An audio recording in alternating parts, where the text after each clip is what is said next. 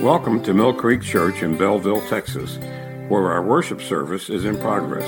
Today, Pastor Monty Bird continues with his sermon series on the book of Romans.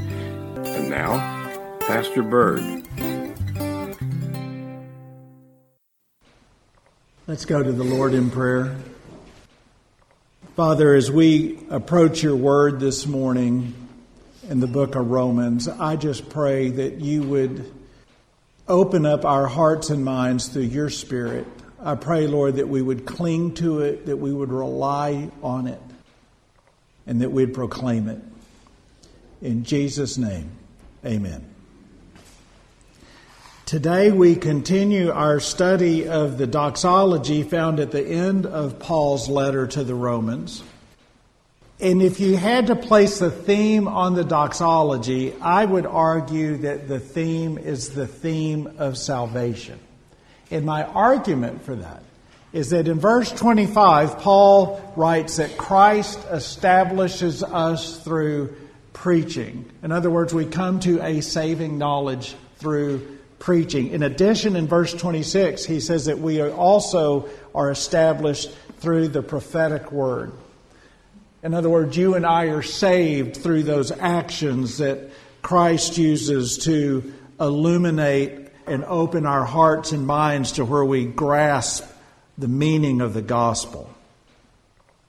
And if this is the theme of the doxology, it begs the question, what is salvation? If the theme is salvation, what is salvation? And unfortunately, when you ask most people this question, the response is that salvation is about heaven. That's it. That salvation is about heaven. They mistakenly believe that heaven and salvation are synonymous. And earlier in our study, I addressed this and described this view of salvation as two bookends. Is that one bookend is when you come to a knowledge of Jesus Christ. And then the other bookend is when you go to heaven, and in between those two bookends, in that particular view, there's this void, and that you just kind of live your life how you want to live it. And then when you get to heaven, well, you pull out your token, if you will, to enter into the gates of heaven, and that's it. That's the whole view of salvation. This is a horrible view of salvation, by the way.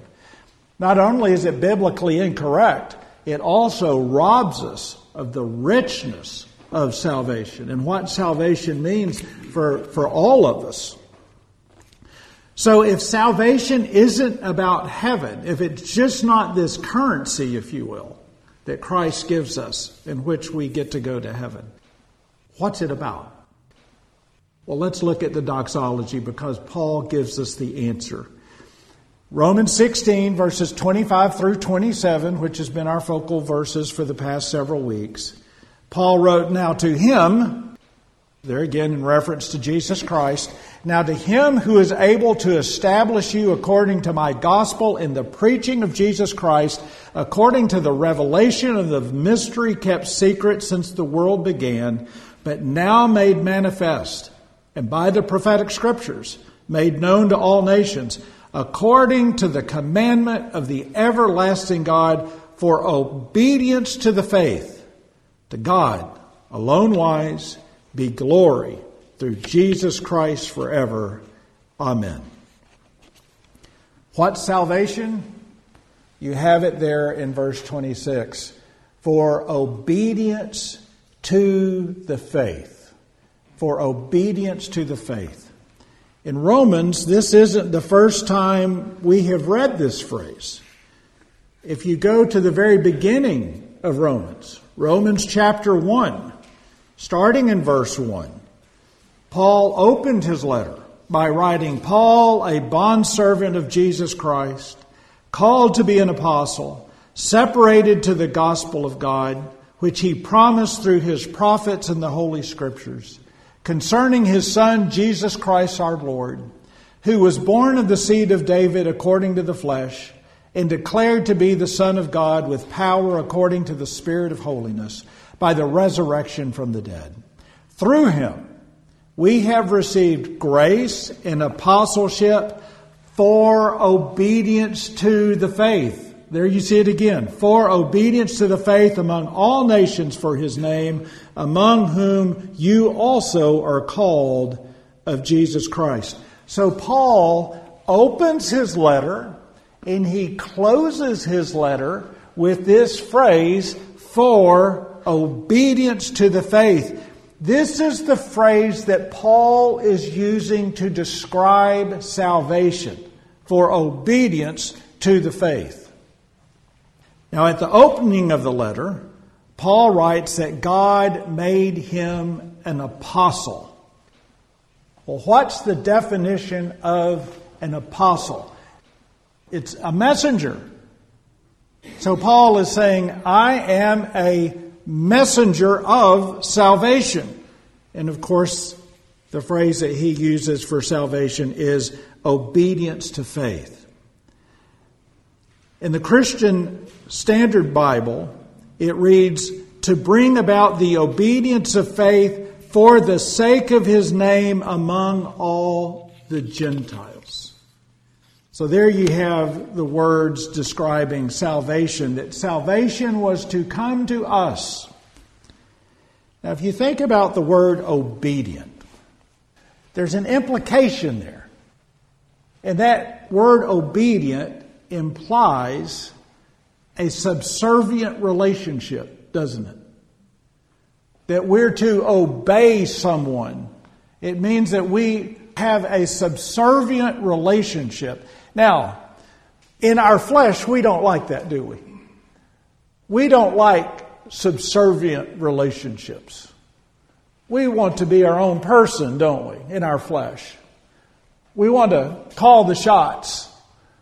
We don't want to take advice. We don't want to surrender ourselves to someone.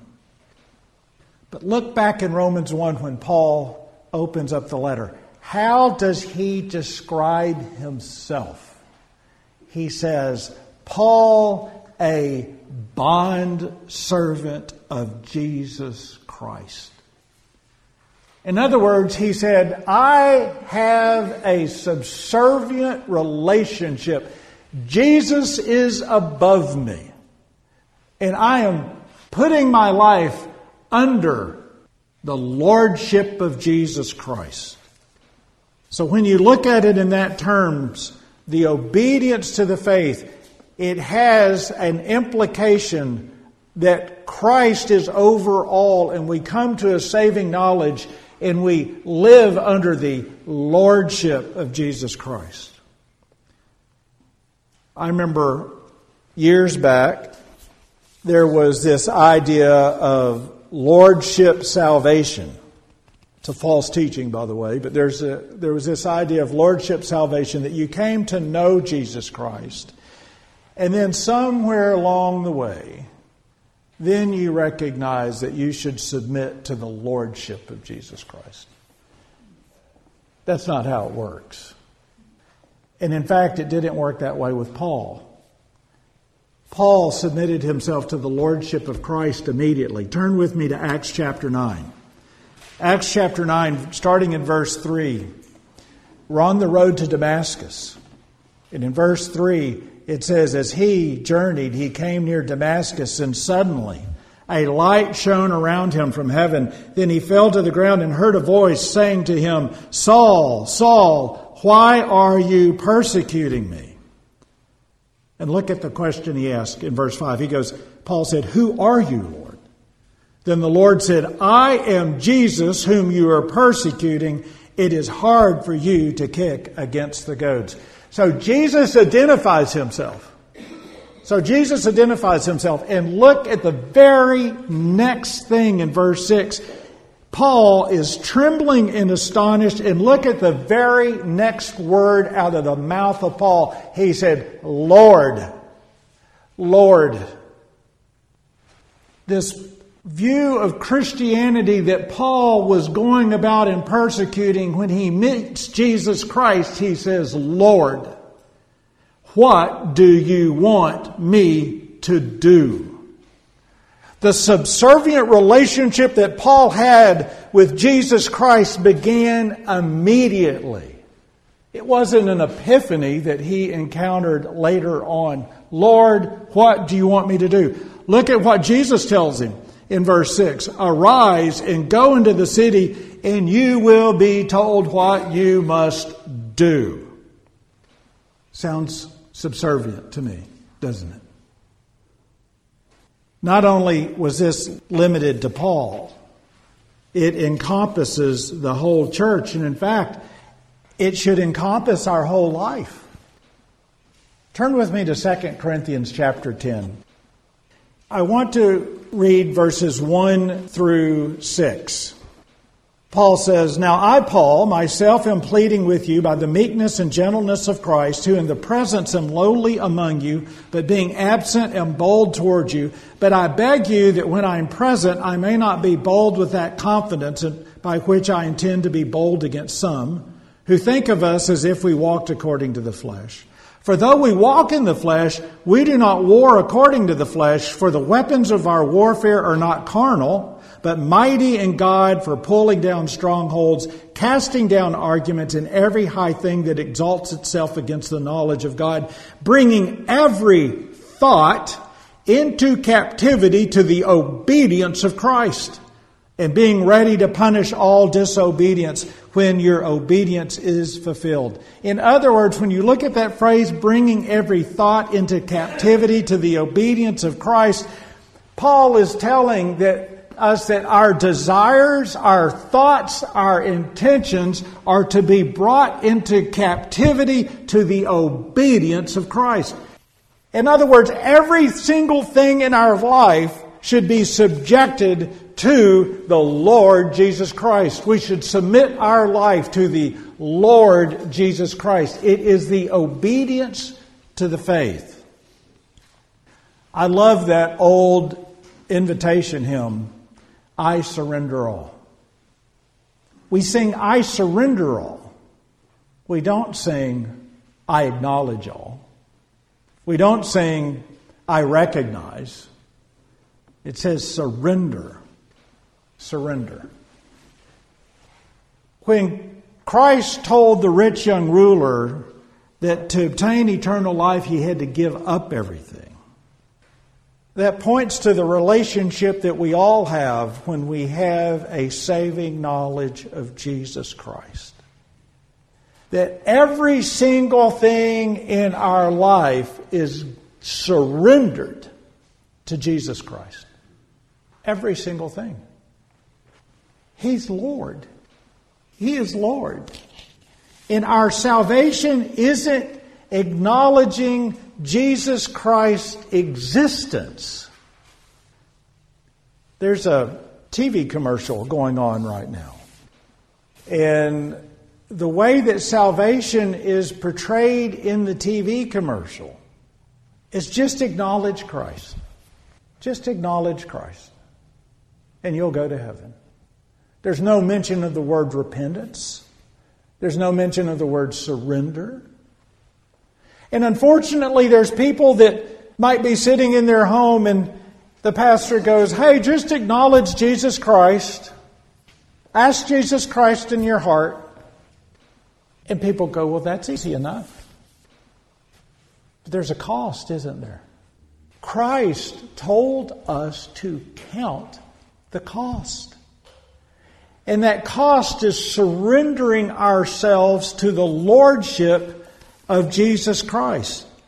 Belief, the acknowledgement of Jesus Christ, of the historical Jesus, is not enough to have a saving faith.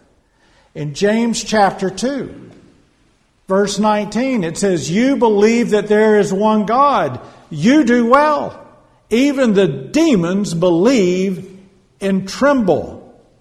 But do you want to know, O foolish man, that faith without works is dead? Faith without works is dead. Later on in that same chapter, in verse 26, it says, for as the body without the spirit is dead, So faith without works is dead also. Another way to look at this is that our faith is living. If we have a saving faith, we have a living faith, a faith in action. Now, if my faith is an active faith, it means that I am being obedient to the teachings and truths of Jesus Christ. Paul described this earlier in the 15th chapter of Romans in verse 16. It says, God's purpose is that the Gentiles may be an acceptable offering sanctified by the Holy Spirit. God's purpose is that the Gentiles may be an acceptable offering sanctified by the Holy Spirit. Therefore, I have reason to boast in Christ Jesus regarding what pertains to God. Earlier in chapter 14, verse 17, it says, For the kingdom of God is not eating and drinking, but righteousness, peace, and joy in the Holy Spirit. Whoever serves Christ in this way is acceptable to God. Think about that. Whoever serves Christ in this way is acceptable to God.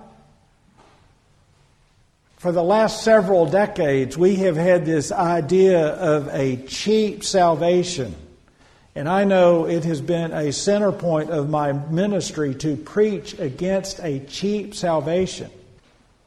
But if you want to think about how salvation has become cheap in the church, just go and look at Christian pollsters and how many young people that profess the name of Jesus Christ are living in fornication. It's extremely concerning, especially when the Bible says that fornicators will not enter the kingdom of heaven. Why is that? Because salvation is obedience to the faith.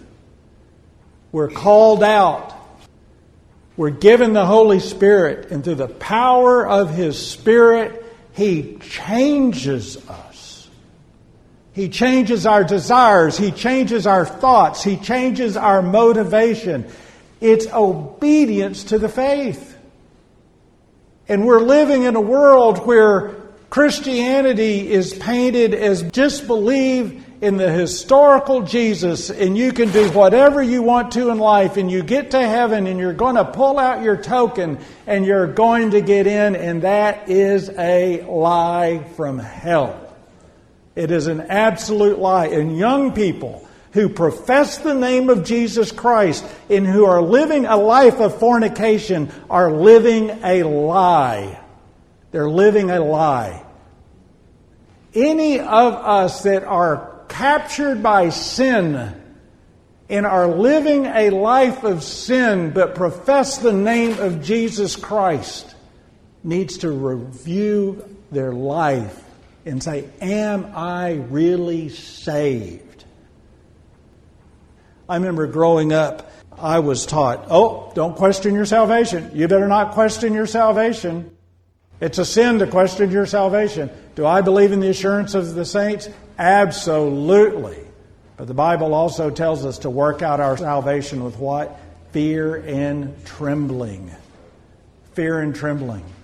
Looking at our life and saying, in my life, do I have evidence that Christ has redeemed me with His power? Obedience to faith. Obedience to faith. And in fact, our obedience is how we're identified in heaven. We read this verse in Revelation 17 on Wednesday.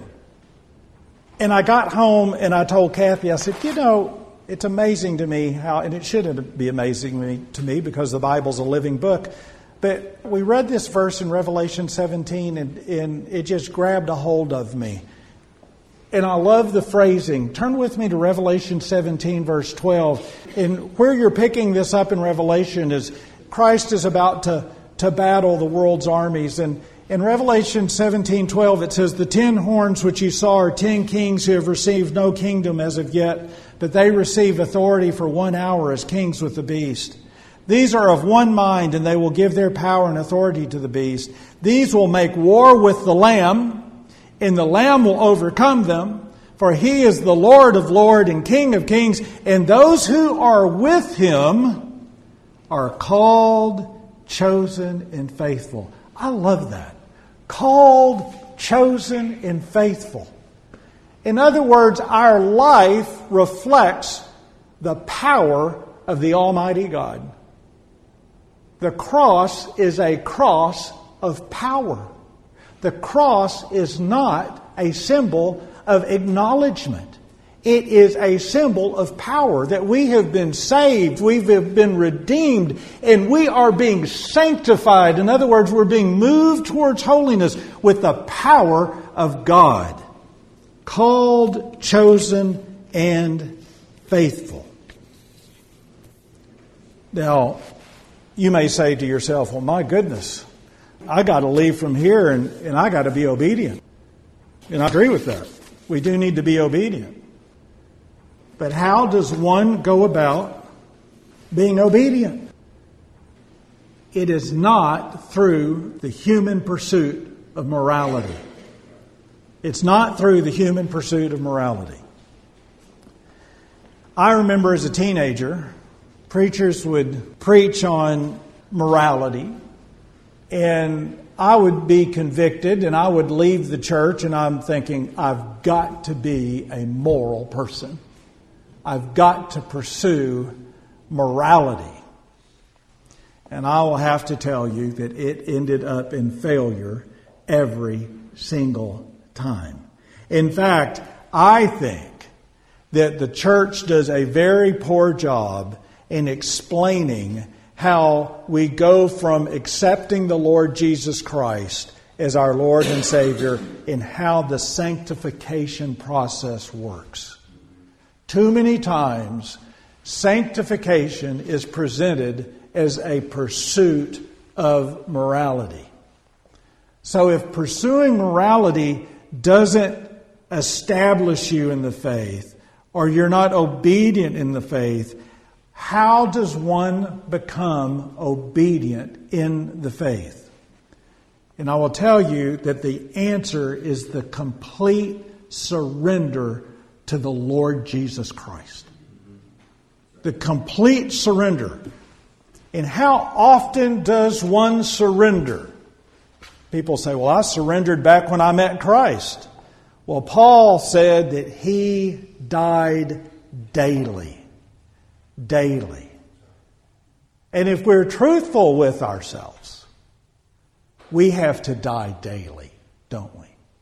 In other words, we have to put ourselves in our will, in our desires, in our motivations at the feet of Jesus every single day. We should do just as Paul did and die daily. We should surrender. Now, we used to take these words for granted. And years ago, you could use these type of words, and there was a commonality of belief, and people would know what you are talking about. And when you think about this idea of surrendering to Jesus, and I remember growing up, and that was the common phrase, right? You need to surrender to Jesus. Well, what does that really mean in a practical sense? Well, let's turn to 1 Peter chapter 5. 1 Peter chapter 5, verse 10. Peter wrote this, "But may the God of all grace, who called us to his eternal glory by Christ Jesus, after you have suffered a while, perfect, establish, strengthen, and settle you." After you have suffered a while, perfect, establish, strengthen, and settle you. When you look at that, you suffer, and then Christ, through his power, brings us to obedience. Perfect, establish, strengthen, and settle. Now let's put some daily living to this. I was under a false premise when I was younger. I thought as one got older, life would get easier. That's not true, is it? When we surrender to the Lord Jesus Christ, what we are doing is we are applying Christ's answers to life's everyday struggles. We're taking the Bible and we're applying it to our daily struggle. Now, what that means is that there's more of Christ and less of us. There's more of Christ and less of us. And when you dwell in His Word and you spend time in prayer and you search the Word in your life and you're saying, this is what I'm going through. Where are the answers in the Bible? What would Christ have me do? There's more of Christ than you, and you become obedient to the faith. You grow in the grace and knowledge of the Lord Jesus Christ. Let me give you an example of this in Paul's own life. In 2 Corinthians chapter 12, if you remember, Paul has this thorn in the flesh. And I remember as a kid, everybody'd say, well, that's a physical malady. I agree with John MacArthur. If you look at this in the original language, this is a really bad person that Paul is having to deal with. This isn't a physical illness. He's having a relationship with somebody that's not pleasant. Those are never fun, right? Those are never fun. Now, if you think about it, if you take that premise that this is about a relationship of somebody that he's having to deal with that's difficult. Well, if you think about it, the natural inclination for us is first of all, what do? We go talk to a friend, or we gripe to a friend. We're in a daily struggle, we go and we gripe to a friend, or we gripe to a family member. And we do something that just drives me absolutely up the wall. What do you think? What do you think?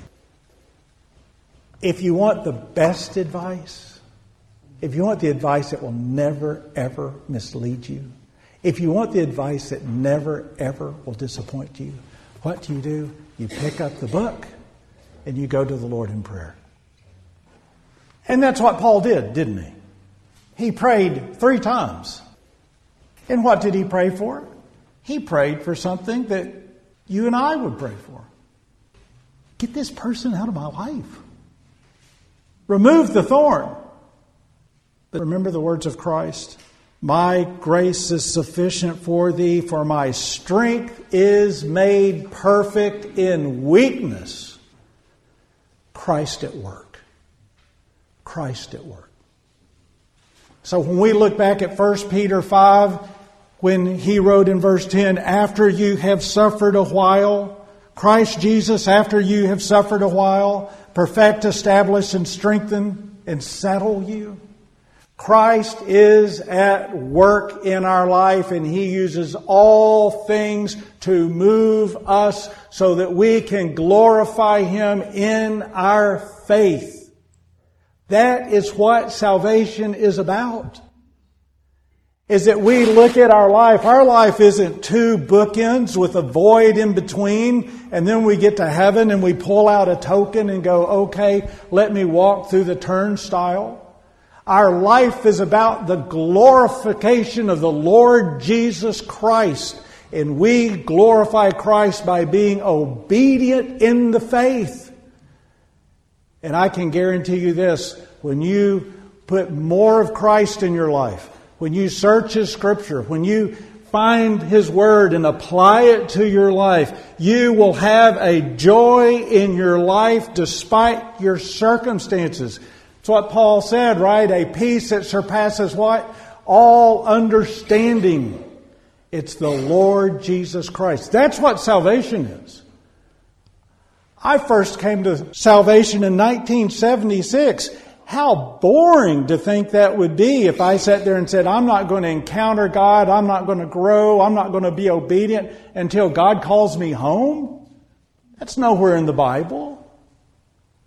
We're called and we're sanctified by His power, and we're moved along. And the longer that we serve Him, it gets sweeter and sweeter, recognizing that the whole world will one day be at the feet of the Lord Jesus Christ, everybody will bend the knee because He is King of kings and Lord of lords, and we will bend the knee and we will be in that relationship because we don't deserve salvation. We don't merit it.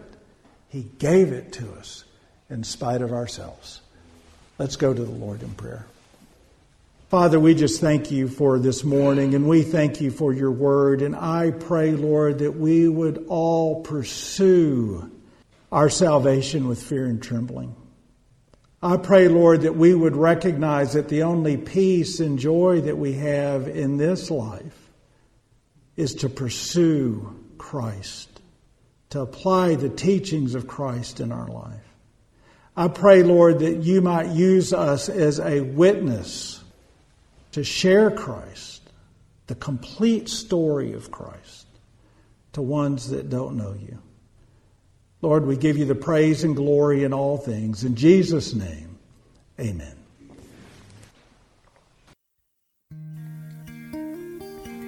Thank you for joining us as Pastor Bird continues this sermon series. If you wish to hear more, you may find him at millcreekchurch.org or go to sermonaudio.com/millcreekchurch. Prayer requests may also be left at millcreekchurch.org. Our church services are as follows. Sunday morning Bible study is at 9 a.m., followed by our worship service at 10 a.m. We have Wednesday night prayer meeting and Bible study, and they are at 6:30 p.m. For more information and our mission statement, please visit our website, millcreekchurch.org.